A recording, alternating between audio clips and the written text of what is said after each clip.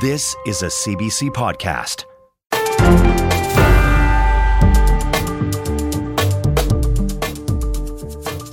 Hi there, I'm David Cochran, and this is the Power and Politics podcast for Wednesday, October 18th.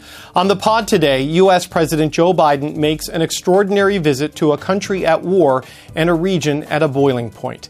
Biden says Israel is not responsible for the deadly hospital blast in Gaza, saying U.S. intelligence points to Gaza militants. We speak with investigative journalism group Bellingcat about what they found out about the blast. Plus, an Israel Defense Forces spokesperson lays out Israel's argument for who's responsible. Then, two experts discuss the political fallout. U.S. President Joe Biden is now on his way back to Washington after a historic trip to Israel. He stood behind Israel's claim that a deadly airstrike on a Gaza hospital last night came from within Gaza. The CBC's Margaret Evans joins us from Jerusalem. So, Margaret, a very important visit for the U.S. president coming on the eve of this disaster at the hospital. What did the president have to say about what happened in Gaza? Well, David, he used that very curious but very Biden-esque phrase, I guess, when talking about the information that the Israeli Defense Forces had presented earlier in the day, all day long, saying that they were not responsible, presenting their intelligence sources, presenting an audio tape of what they say is a conversation between somebody from Hamas and another militant talking about what went on, about a rocket launched by Palestinian Jihad having failed, and that it was launched from a cemetery behind the hospital. This is the kind of information that the Israelis have been presenting all day, along with satellite imagery. And Joe Biden was clearly presented with that intelligence as well. Perhaps some others, we don't know. We do know that they're doing their own investigation. But in a public meeting with the Israeli Prime Minister Benjamin Netanyahu, he said, from what I can see, it was the other team. You didn't do it. It was the other team, not you. So a very kind of casual way of putting it, but certainly the message to the watching world was that America feels that the Israeli explanation for it is credible. Obviously, that's not something that many people in the Middle East share right now, particularly on the Palestinian street. Right. He's not going to convince some people, no matter how definitive the proof and how strong his assertions. So that was one goal of this visit, though. What do you think Biden's visit accomplished? Well, certainly he did show what he wanted to show in terms of unwavering support for Israel. He got off the plane and had an embrace, a hug with the Israeli Prime Minister Benjamin Netanyahu. He met with some of the survivors from the Hamas attack on October 7th, with some of the families whose loved ones are still believed to be hostages. And there were quite emotional scenes of people saying how much they appreciated his support. He's on the cover of the Jerusalem Post. There are big billboards in Tel Aviv saying, "Thank you, Mr. President." So clearly very important in terms of supporting Israel. Of course, that will reinforce amongst some countries in the Middle East the notion that the United States is supporting Israel to the degree that it is somehow complicit, or at the very least not an honest broker in trying to mediate here. One of the things he did come away with was a pledge from the Israeli Prime Minister not to block access for humanitarian aid going into the Gaza Strip, but very specifically that aid does not include fuel. It's food, water, and medicine. When might that happen? We're not sure. The Israelis have said very specifically that they will not allow that to happen if they think that aid is going to land in the hands of Hamas. But this is an important gesture, and it might be something that would help dial back some of the negativity that has been directed in the Arab world towards the United States, for people feeling that they hadn't come out strongly enough in condemning the bombing campaign in general in Gaza, not just the controversy over this particular hospital. Although Biden did make a point of saying to Mr. Netanyahu, don't act too harshly. He said, you must remember that the Palestinian people do not support Hamas universally, and he said that, Hamas had brought tragedy down upon them.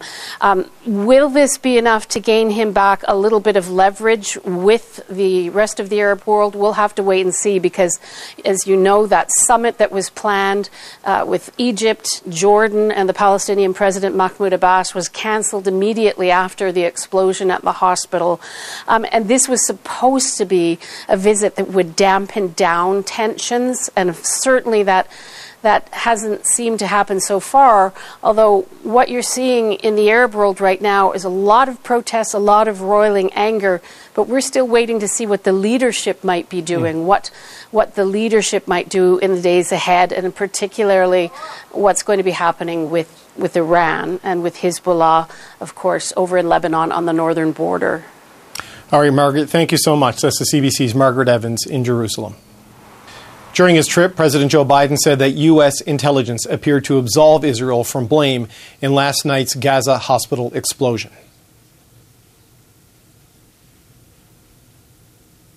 Based on the information we've seen to date, it appears the result of an errant rocket fired by a terrorist group in Gaza. The United States unequivocally stands for the protection of civilian life during conflict, and I truly grieve for the families who were killed or wounded by this tragedy.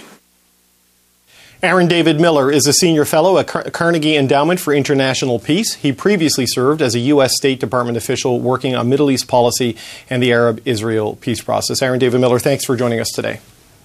David, pleasure to be here. U.S. President Joe Biden said today that based on the information he's seen, whatever happened at the hospital in Gaza was a result of an errant rocket attack from a terrorist group in Gaza, in his words, though he concedes that not everyone in the Arab world is going to believe that explanation. How pivotal is this incident in this moment, in your view? Well, I think you've seen from the unrest and anger and violent demonstrations in Arab capitals and in the West Bank just how volatile the situation is. The frame the president is trying to create is a frame that focuses primarily on Israel.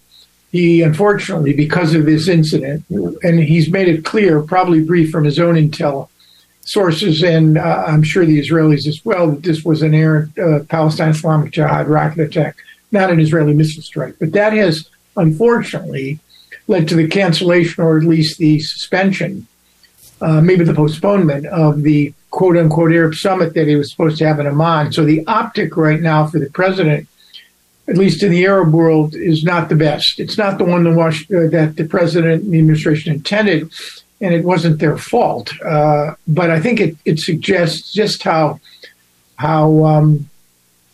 frustrated and angry the region is, and how much they want the president to sort of equate the terror surge on October 7, which was literally drawn out of an Islamic State or Al-Qaeda handbook, with the blockade and punishing airstrikes that has led to the death of well over 2,000, almost 3,000 Palestinians. I think they want moral equivalence here.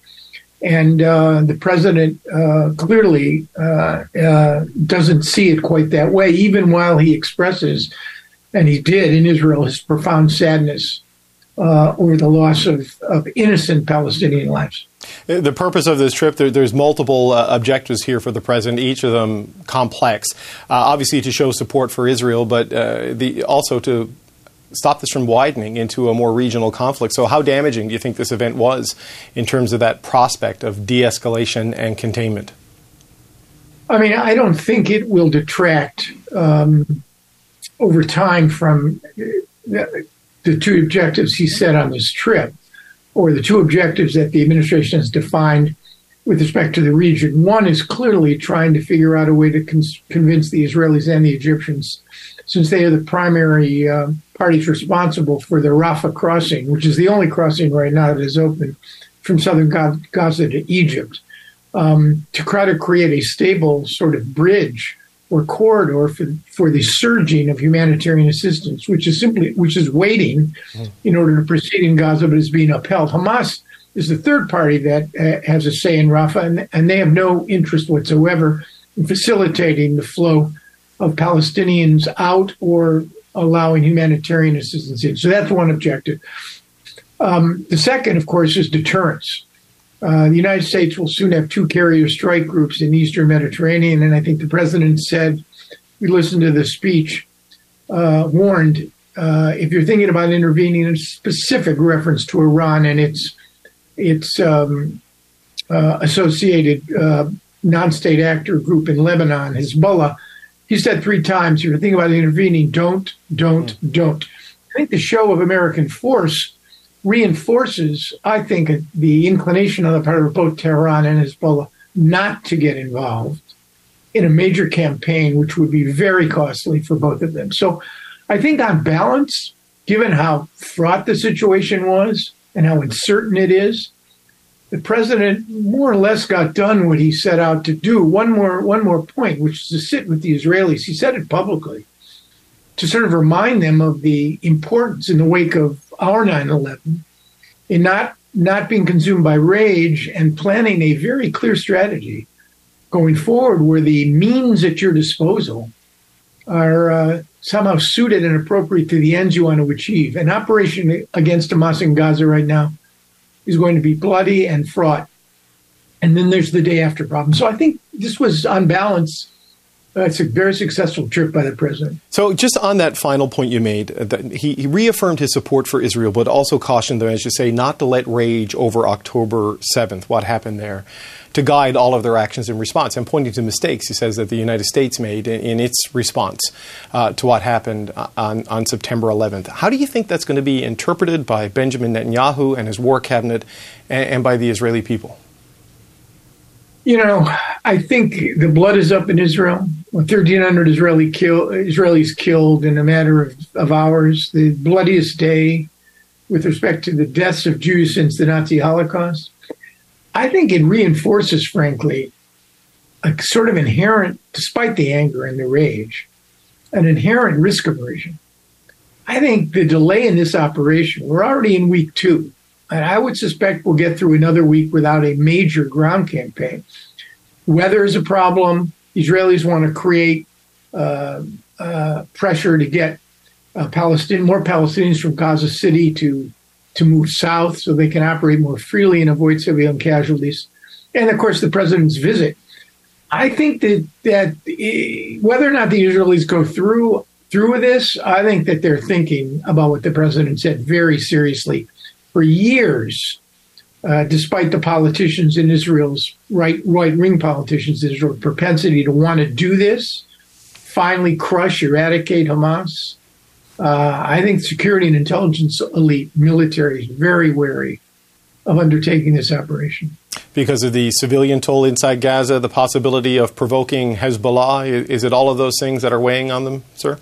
Yeah, primarily, though, their own casualties. Right. Obviously, and then the incredibly difficult challenge of what comes next. So do the Israelis reoccupy Gaza, 2.3 million people, 21,000 humans per square mile, half of whom are under the age of 15? Who provides the social services? Who cleans up the garbage? Who administers? Who pays the salaries for Gaza's bureaucracy? You take Hamas out, you create a new reality, you undermine its capacity to govern and its sovereignty, and clearly Gaza is not benefiting from Hamas's governance since 2007. But who then picks up all of these tasks? And the answer right now, nobody knows. Just as a final point before we let you go, President Biden did announce that Israel has agreed, apparently, to allow humanitarian aid into Gaza, subject to inspections, because they have concerns that, crates of food and sacks of rice could be used to bring in ammunition and resupply for Hamas. Egypt has made that a condition before it'll even consider allowing foreign nationals to come out of there. But you mentioned that Hamas has no interest in allowing people to leave. I think that's pretty easy to understand. But you also said they have no incentive to allow aid to come in. Why would you think that is the case? If you could explain that to me, and what do you think the prospects are that we see some sort of humanitarian relief coming out of all of this? I mean, I think it feeds the notion somehow that Hamas is completely inadequate and incapable of governing. They have sufficient fuel stocks and water. They are clearly not sharing those with the population of Gaza, because they're redirected and repurposed toward sustaining their military campaign. So I think it's a fraught situation in Rafah. I mean, days. We can't even get the 400 American passport holders out through Rafah. I hope the president has succeeded in breaking the logjam. I would have felt better had he been able to go to Amman and see Abdel Fattah Sisi, the president of Egypt, to have a one-on-one conversation with him about Egypt's role there. Aaron David Miller, Senior Fellow at Carnegie Endowment for International Peace. I want to thank you for your time today. David, thanks for having me.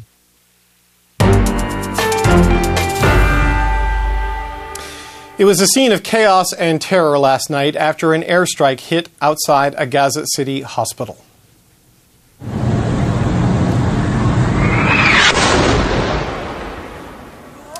Gaza's health ministry, which is run by Hamas, said about 500 people were killed from the blast. That Hamas-run ministry called it a horrifying attack by the Israel Defense Forces. But Israel denied involvement in the explosion. It said Palestinian Islamic Jihad, a militant group aligned with Hamas in Gaza, was in fact to blame. In the light of day, we see a clearer picture. Burnt and upturned vehicles, damaged roofs, and a crater near Al-Ali Hospital. But the hospital itself appears to remain standing and may not have sustained significant damage to its buildings. So what actually happened here? Well, Netherlands-based investigative journalism group Bellingcat is trying to find out. Giancarlo Fiorella is the Director of Research and Training with the Bellingcat investigation team, and we've reached him in Amsterdam. Giancarlo, thanks so much for joining me.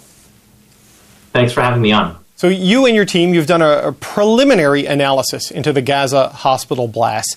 At this point, can you definitively say who is responsible for this? No, at this point, we cannot definitively say who's responsible for this. That's the follow-up investigation following the report that we published earlier today. Okay, so you've started with what your team calls an imagery analysis by looking through social media footage and other things. So based on that, what can you say about what happened?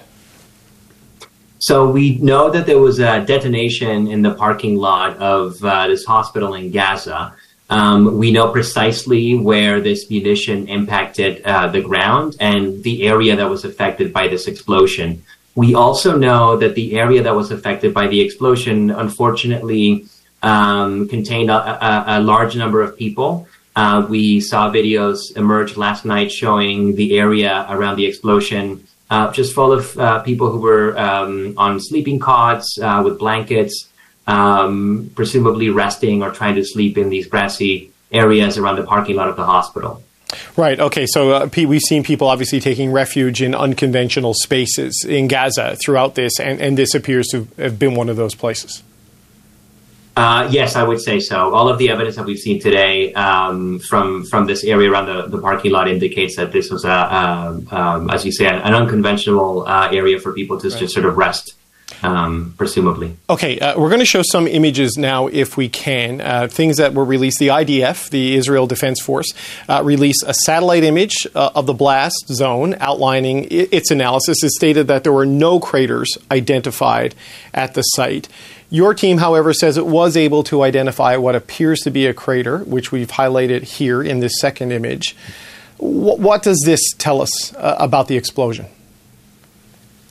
Well, it tells us that, first of all, it was produced by a munition that was capable of creating a crater. So it's something that fell from the sky and exploded with some force. We also know from images of the parking lot that some of the vehicles that were parked in the vicinity of where this munition detonated were very severely damaged. There's one in particular that was resting on its roof after the explosion, and then there was another vehicle nearby that was just completely mangled, clearly by the explosive force from this incident.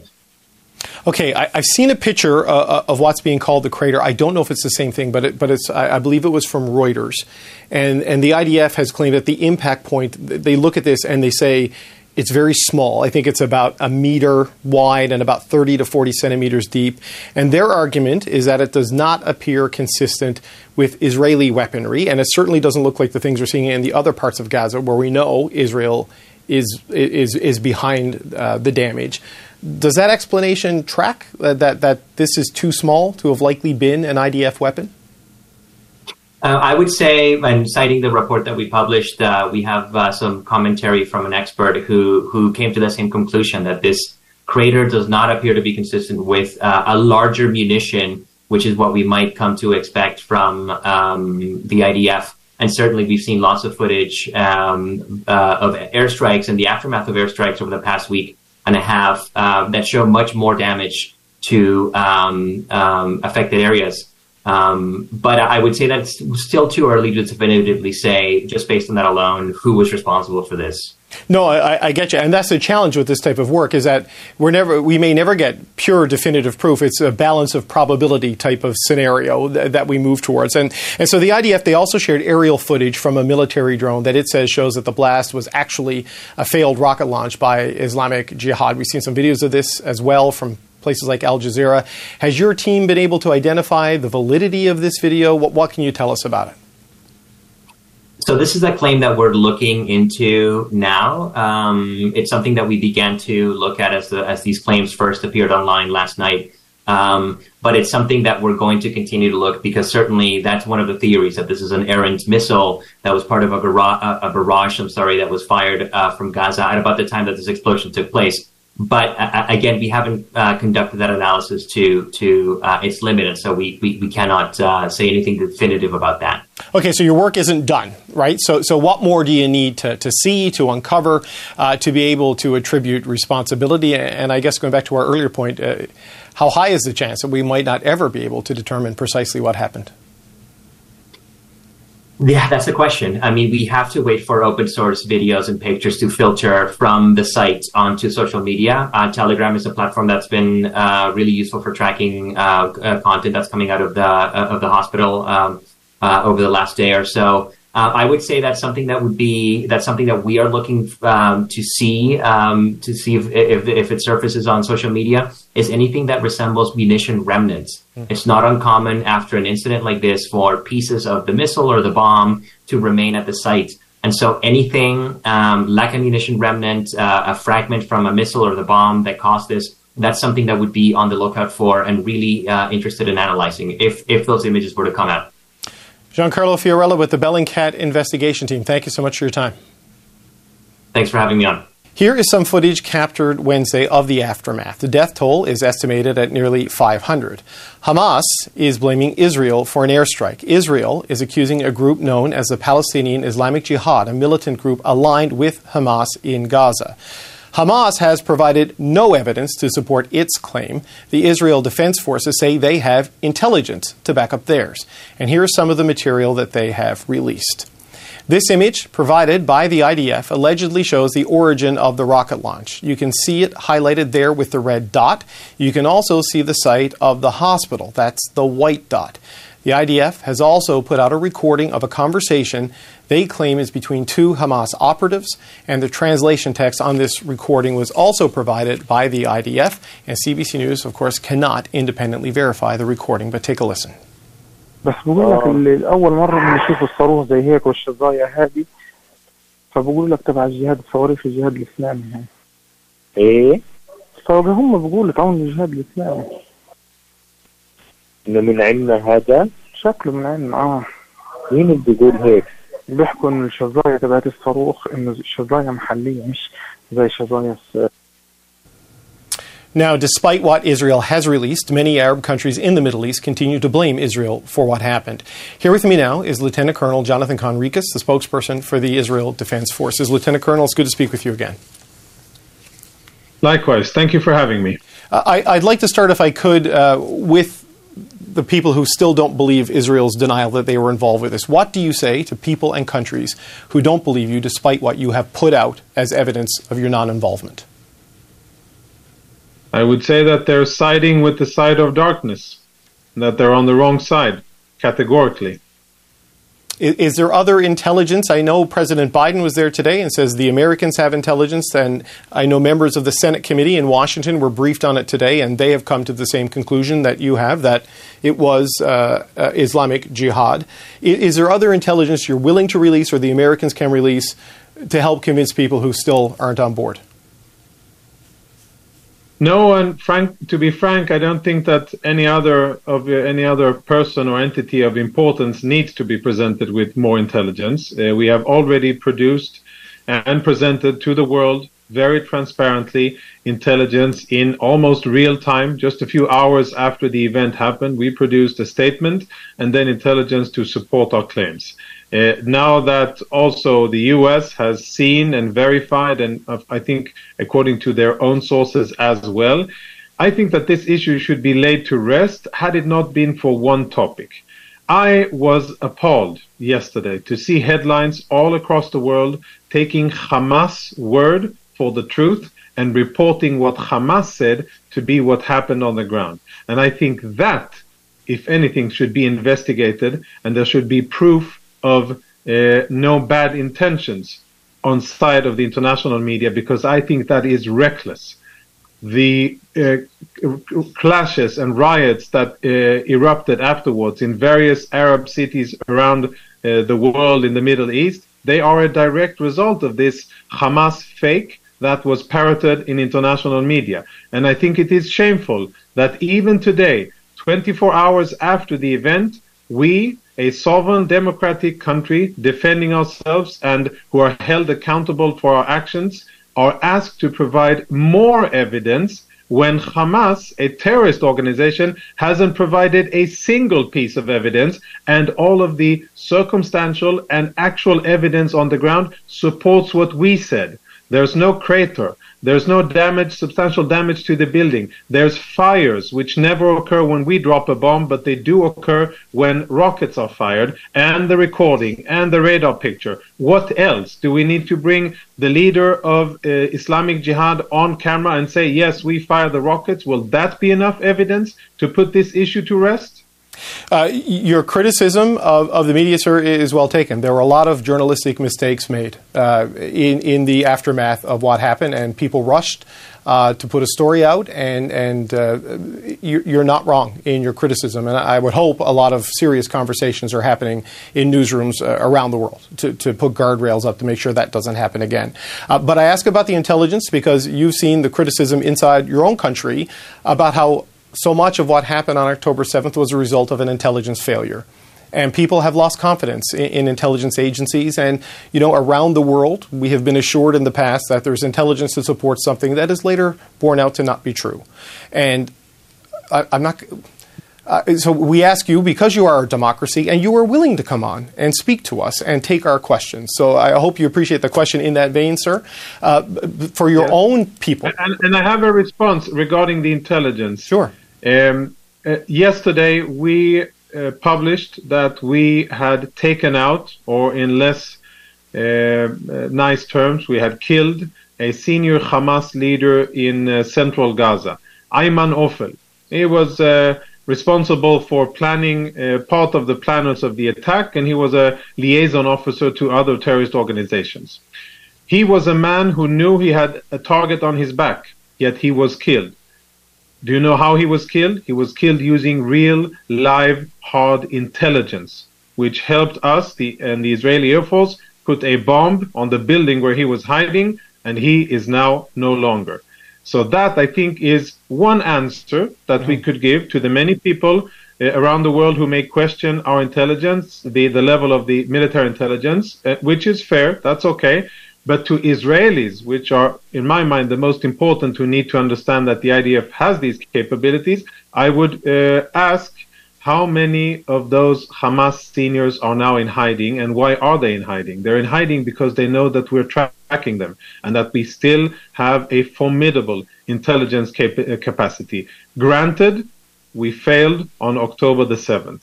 We failed to defend, we failed to detect, we failed to respond quickly enough, and the system that was designed to stop this and other types of attacks didn't deliver. And that is a hard situation that we, the IDF, have to deal with our population. And after the war, there will be hard conversations and hard answers given after a long process of after-action review and soul-searching. That will happen.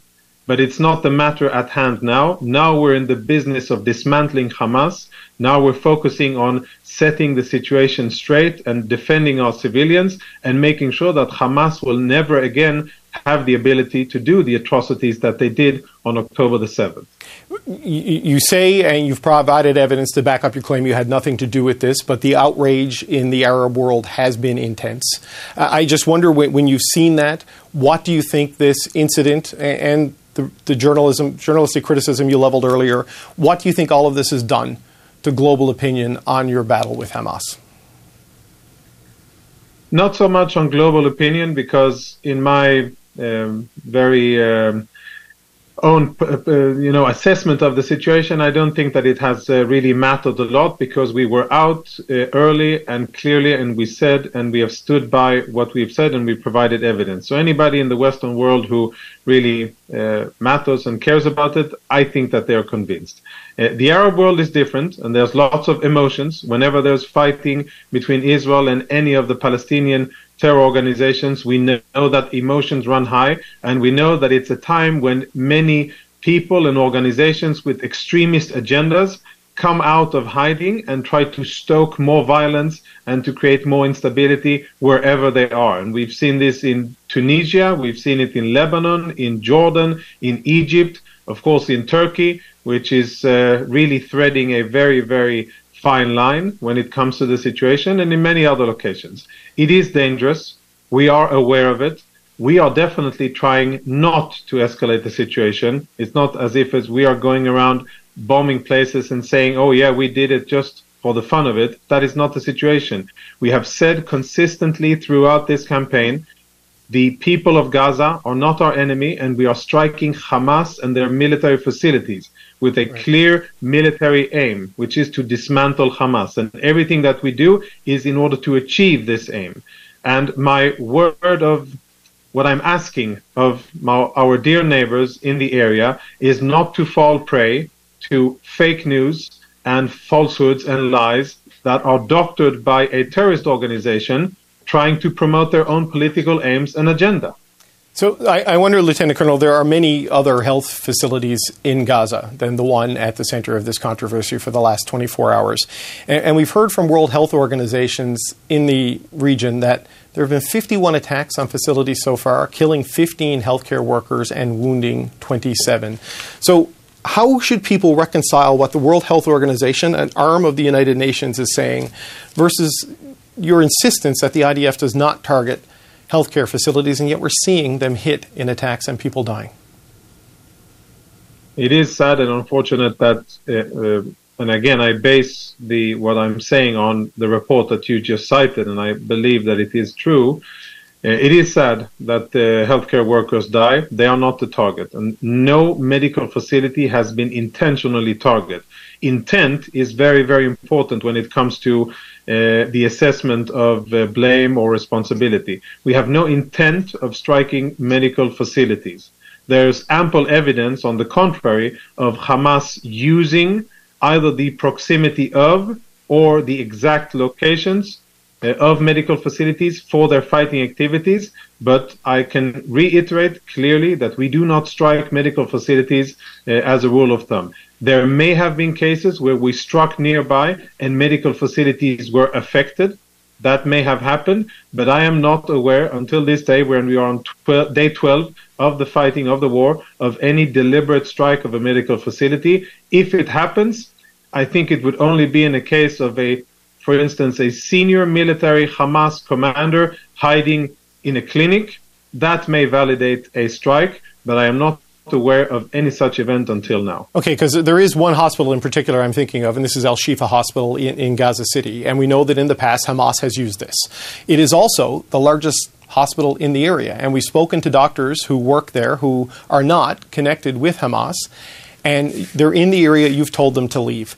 They have patients on ventilators. They have people who can't be moved because they're too sick, and they face, they say, an inhumane choice to leave them and move. So I know this creates a moral and an operational challenge for you as you try to deal with Hamas, but they can't leave without people dying. What are they supposed to do in these facilities? What one would hope that would happen would be for Hamas, the governing entity that controls the Gaza Strip, to care for its civilians and to provide the resources, in this case ambulances, in order to transport those people.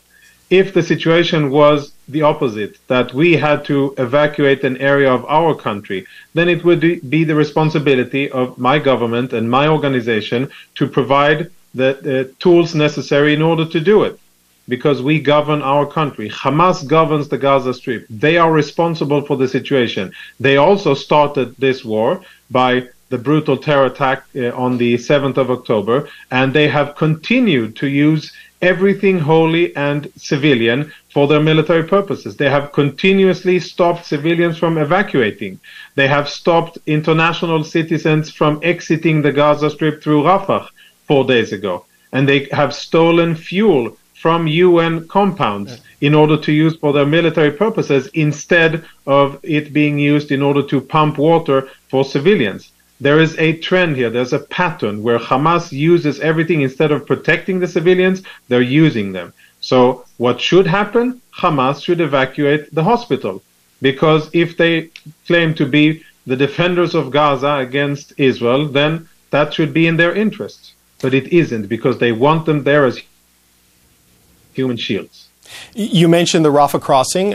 People have been trying to leave there to get into Egypt for safety, but there has been military activity down there. The IDF obviously been involved with it.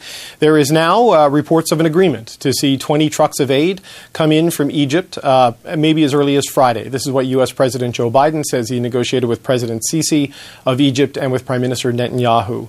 The IDF, will you pause military activity in that area to allow this to happen? Will you facilitate this?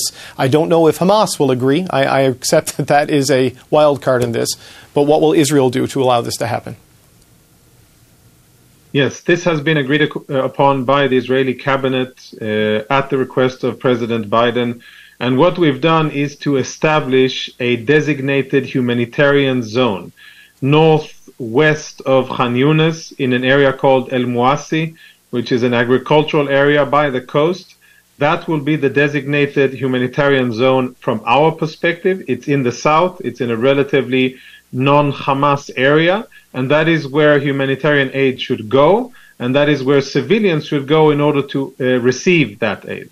What we have said, based on our experience and the practices, the vile practices of Hamas of using humanitarian aid for their military purposes, if any of the aid if Hamas attempts to steal any of it, then we will shoot it and nobody will have it.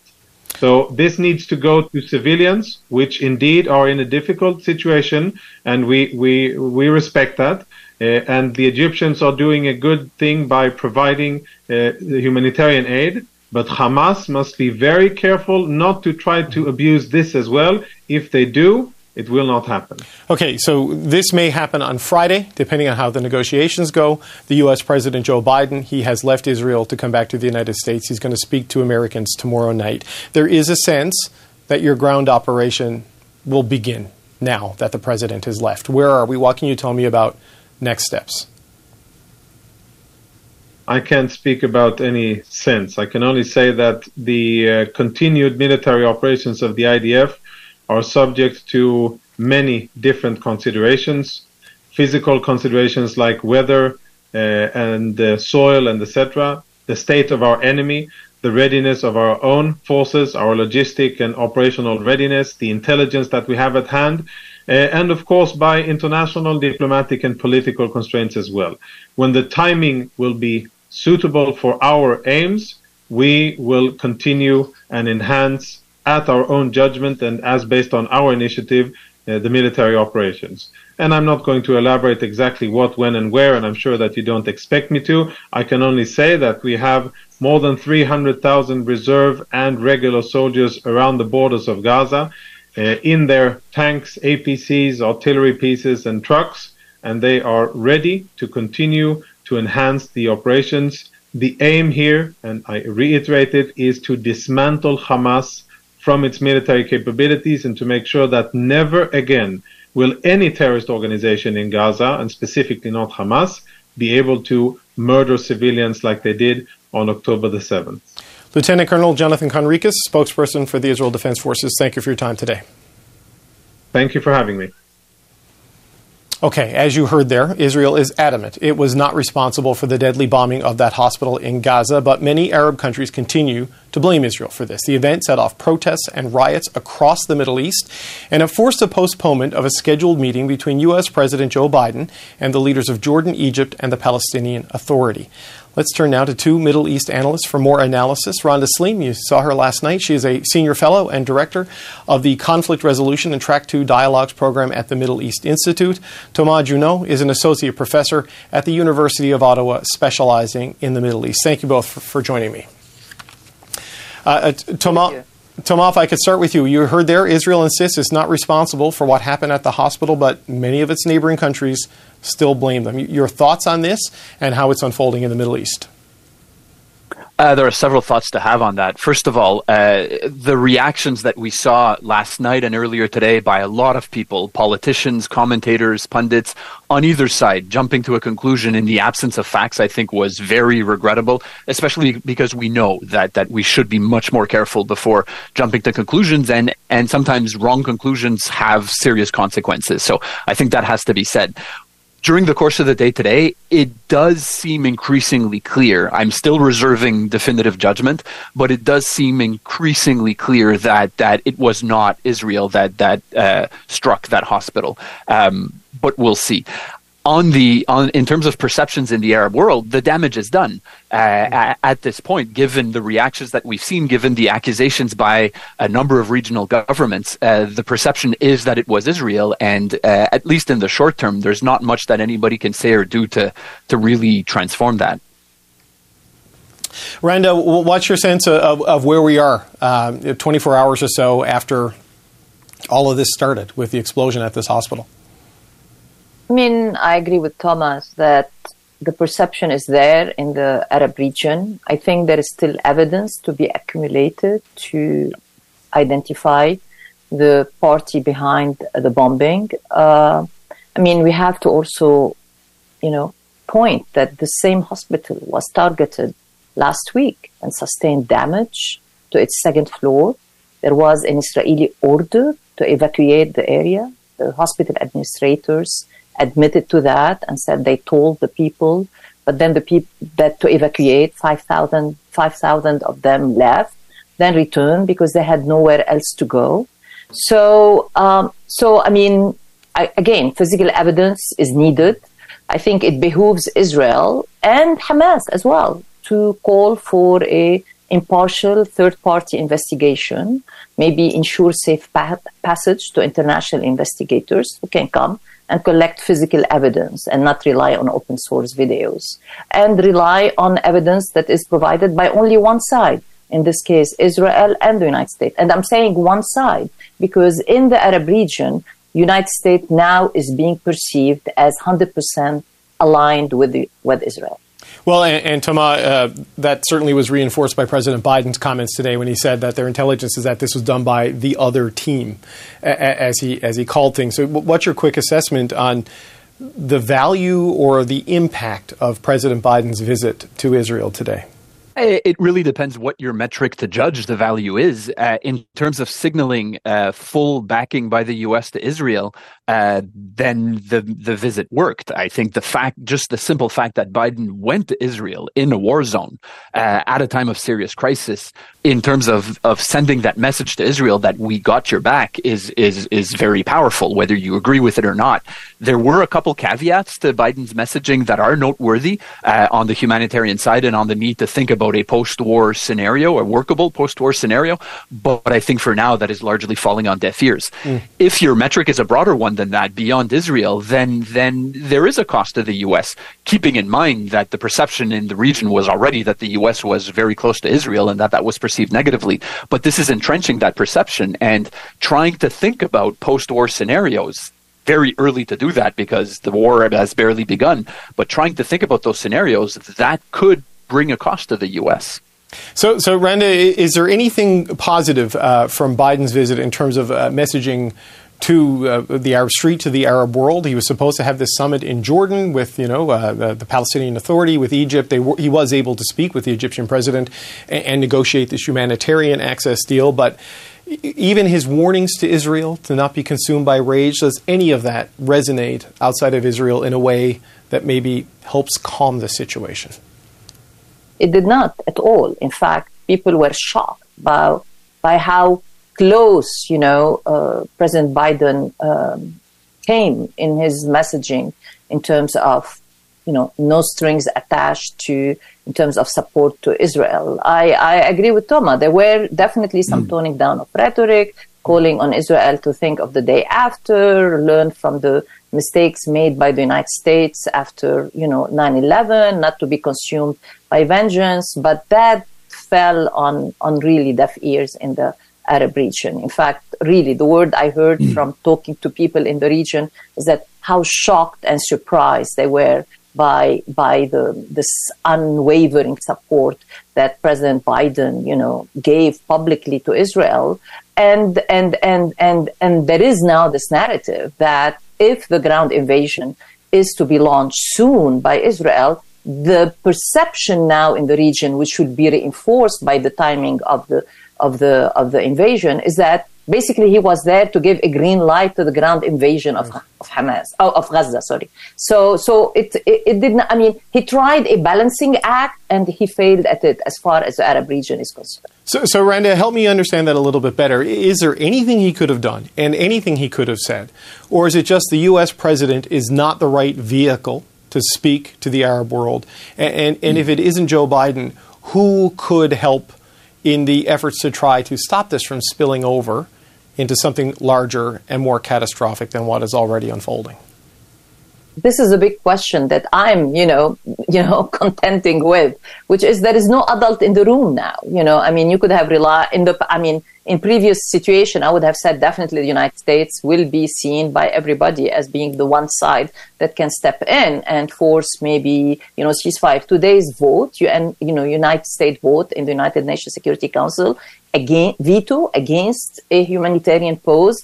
Again, that reinforced that perception that we cannot count, the Arabs cannot count on the United States to be a fair arbiter here. So the perception is that there is no party now, definitely not Russia, definitely not the EU, maybe China in the future. After all, China mediated this deal between Saudi Arabia and Iran. So, but at this point, United States is not being seen as a player that the Arab side can count on, not to take their side. They have always, lived with the idea that the United States supports Israel and will always be supporting Israel. But the extent to which President Biden went day after day since October 7 in having this unconditional, no-string support to Israel has really been shocking to a lot of Arab observers, but also a lot of Arab officials. Right. And Tama, on that, there has been a shift in President Biden in the last little while, especially since Secretary of State Blinken met with the Israeli War Cabinet and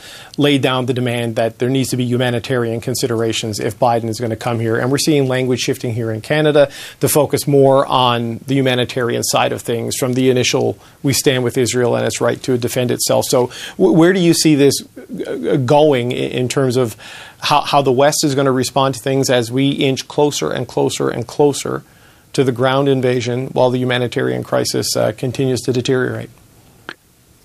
I think the key actors at this point, chiefly Israel and Hamas, are not focused on that at this point. It is not even a secondary consideration. Right now, Israel is focused on destroying Hamas. We can have a debate on whether that's feasible or not. I don't think it is. I think they will be able to weaken Hamas a fair bit, but not destroy it. But the humanitarian question is simply not a dominant one. And the reality then is that as the violence continues, assuming that the ground incursion starts perhaps very soon, and as the humanitarian crisis worsens in Canada, in the EU, to a far lesser extent in the US, pressure will mount to do something about it, while in the Middle East, in the Arab world, in the rest of the Muslim world, pressure, which is already very high, will get even higher. And this will become a problem in relations between the US and allies and the Arab world. And building on Randa's point in the previous question, there had already been a growing perception going back to President Obama, through President Trump, and now to President Biden, as different as these three presidents are, among Gulf states in particular, Saudi Arabia, UAE, that the U.S. was disengaging from the region, that the U.S. was an increasingly unreliable partner for them as the guarantor of their security. And what we're seeing this week is an acceleration of what was already a growing perception. Tamar Junot and Randa Saleem, it's complex stuff. Thank you for walking us through it, and we'll love to have you back again. Thanks so much for joining me today. Thank you. Thank you. President Biden capped his 7.5-hour trip to the Middle East today without meeting in person with Arab leaders. That summit was canceled following the deadly bombing outside a hospital in Gaza. Biden did, however, leave with a deal to get limited humanitarian aid into Gaza and with a warning to Israel not to allow rage over the deadly Hamas attack to consume them. Diana Boutou is a Canadian-Palestinian lawyer and a former negotiator with the Palestine Liberation Organization. Diana Boutou, thanks for joining us today. Thank you. Thanks for having me. I'd like to start with the U.S. president and his visit to Israel today. He says that based on the evidence that he has seen, Israel is not to blame for what has happened at this hospital in Gaza, though he concedes there are many people in that part of the world who will not believe him, will not believe Israel. What are your thoughts on this moment, this incident, and this visit by this president? Look, in terms of the bombing of the hospital, it's important to put this in its context. This isn't the first time that Israel has bombed a hospital. They've bombed hospitals. Just yesterday, they also bombed a UN school. They've bombed mosques. They've bombed churches. They've bombed just about everything. And so this is not unusual for Israel's behavior. But more than that, immediately after they bombed the hospital, the person from the Israel Ministry of Defense came out and said that they bombed the hospital. And just before that, we saw a tweet by the Israeli Prime Minister saying that this is a struggle of the children of light versus the children of darkness. So this is not at all surprising that Israel would do this. What is surprising is that people are still questioning whether it is that Israel's doing. Israel has an obligation to protect life. It is the occupier. And instead of abiding by that obligation, it does whatever it wants. Now, when it comes to President Biden, this is because President Biden has given Israel the green light. He has said that he is in lockstep with Israel. And instead of calling for a ceasefire and calling for a halt, calling for international law to be applied, he's instead cheering Israel on. And so his visit here was simply a cheerleader coming to cheer on his favorite team.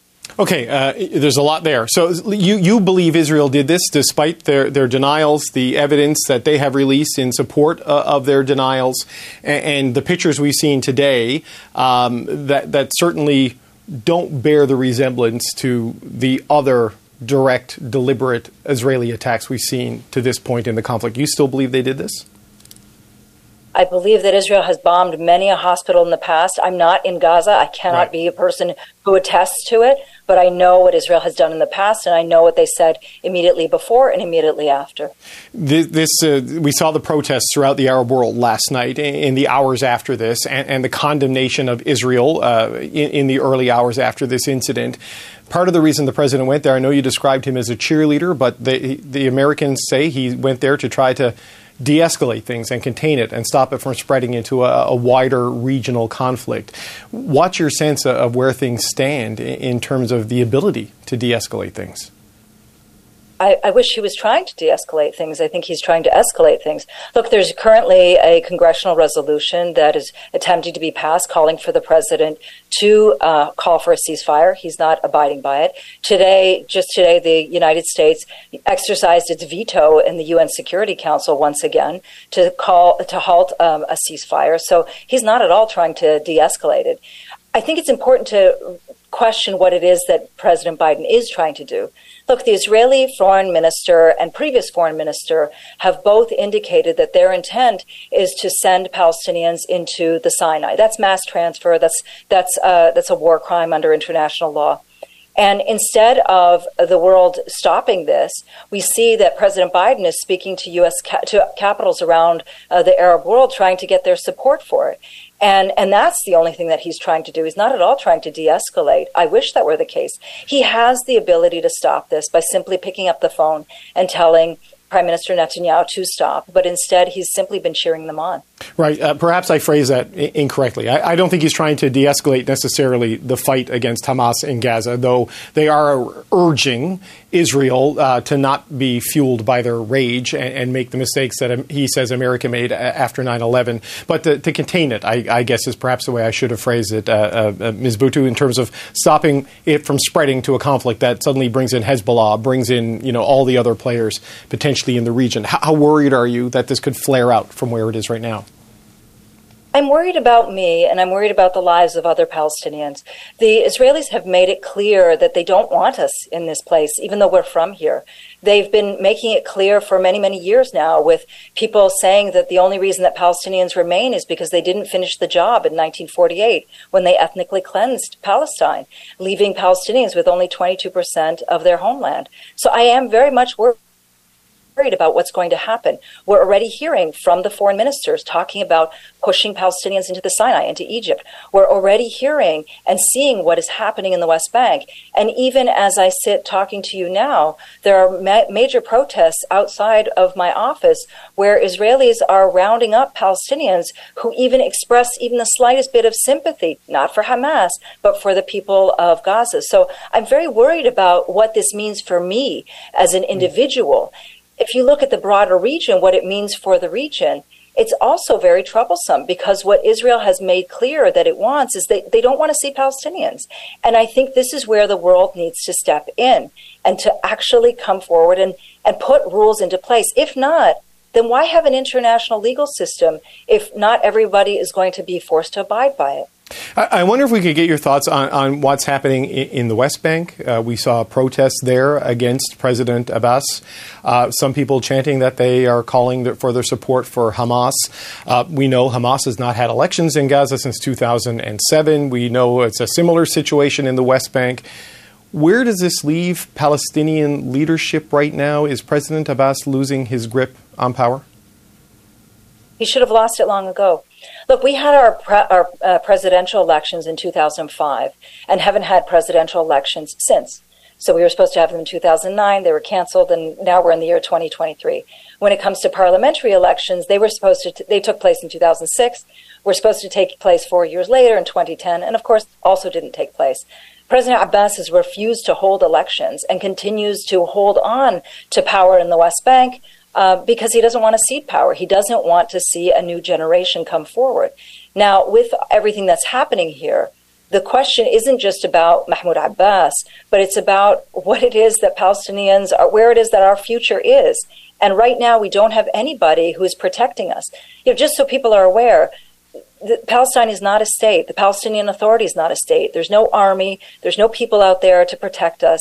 All that we have is the ability to plead to the world to protect us and to stop these war crimes. And even that he isn't doing at this point in time. So what we're seeing now is a complete collapse of the Palestinian political system as we know it, because of the fact that he's just sat in power for all of these years and has done absolutely nothing to protect us, to try to make sure that the Palestinians gain their freedom. So what is the path out of this then? I mean, if there is no legitimacy for President Abbas and Hamas is a designated terrorist organization that Israel says it is intent on wiping out, what is the path forward here? The path forward is a very simple one. Israel's an occupier. It has obligations as an occupier. It has to finally let Palestinians be free. What does it mean to live under occupation? What Israel saw over the past, just over 12 days ago, was what Palestinians have lived with for the past 56 years. And nobody wants to live without freedom. And it's up to the world, for the world to be pushing Israel to finally let Palestinians be free. We can look at violence and condemn violence, but violence is the symptom. The disease is the denial of freedom. And this is where it's imperative for world leaders to be stepping forward to stop Israel from bombing Palestinians into complete oblivion, and to make sure that Palestinians are finally allowed to be free. This is the only way forward. And we've been saying this for decades. The problem is that nobody's listening. Just as a final point, Israel said today at the U.S.'s urging that it will allow humanitarian aid into Gaza via Egypt. This comes at the request of President Biden, though it says it's subject to inspections to make sure weapons and military equipment isn't going in. How optimistic are you that this will actually happen? Israel is insistent no aid from its land. It has to come in from Egypt. See, this is what it means to live under military rule, under occupation. Israel controls the water, the food, the electricity, and the fuel supplies into Gaza. That's what it means to live under occupation. They don't allow it in from Egypt. Now, in terms of what the Israeli cabinet just said, is they've reiterated that they will not allow any of those supplies to come in, and they will only allow limited supplies to come in through Egypt, which is a very circuitous route going through the Sinai, and only for the southern part of the Gaza Strip. In other words, what they're trying to do is evacuate the entire northern part of the Gaza Strip, which is where 1.1 million Palestinians live, force them to flee down to the south to be able to drink water and to get food. This is a war crime. And this is why we've been hearing organizations such as the Norwegian Refugee Council, such as the United Nations, all be pushing and saying to Israel that they cannot do this. There is no safe way to be forcing people to evacuate down to the south. And by dangling some pieces of food or some water in front of them, this is, again, reprehensible and must be stopped. That we must recognize Palestinians as human beings, and give them the same treatment that we give to people all around the world when they're facing situations of war. Not turn off the water, not turn off the electricity, not turn off the fuel supply, and not allow food and medicine to get into the Gaza Strip. That's just cruel, and it's a war crime. Diana Buccio, I want to thank you for your time today. My pleasure. Thank you. That's it for today. If you like this episode, please follow the pod and catch our next live show on CBC News Network. We're on weekdays at 5 p.m. Eastern Time. I'm David Cochran. Thanks for listening.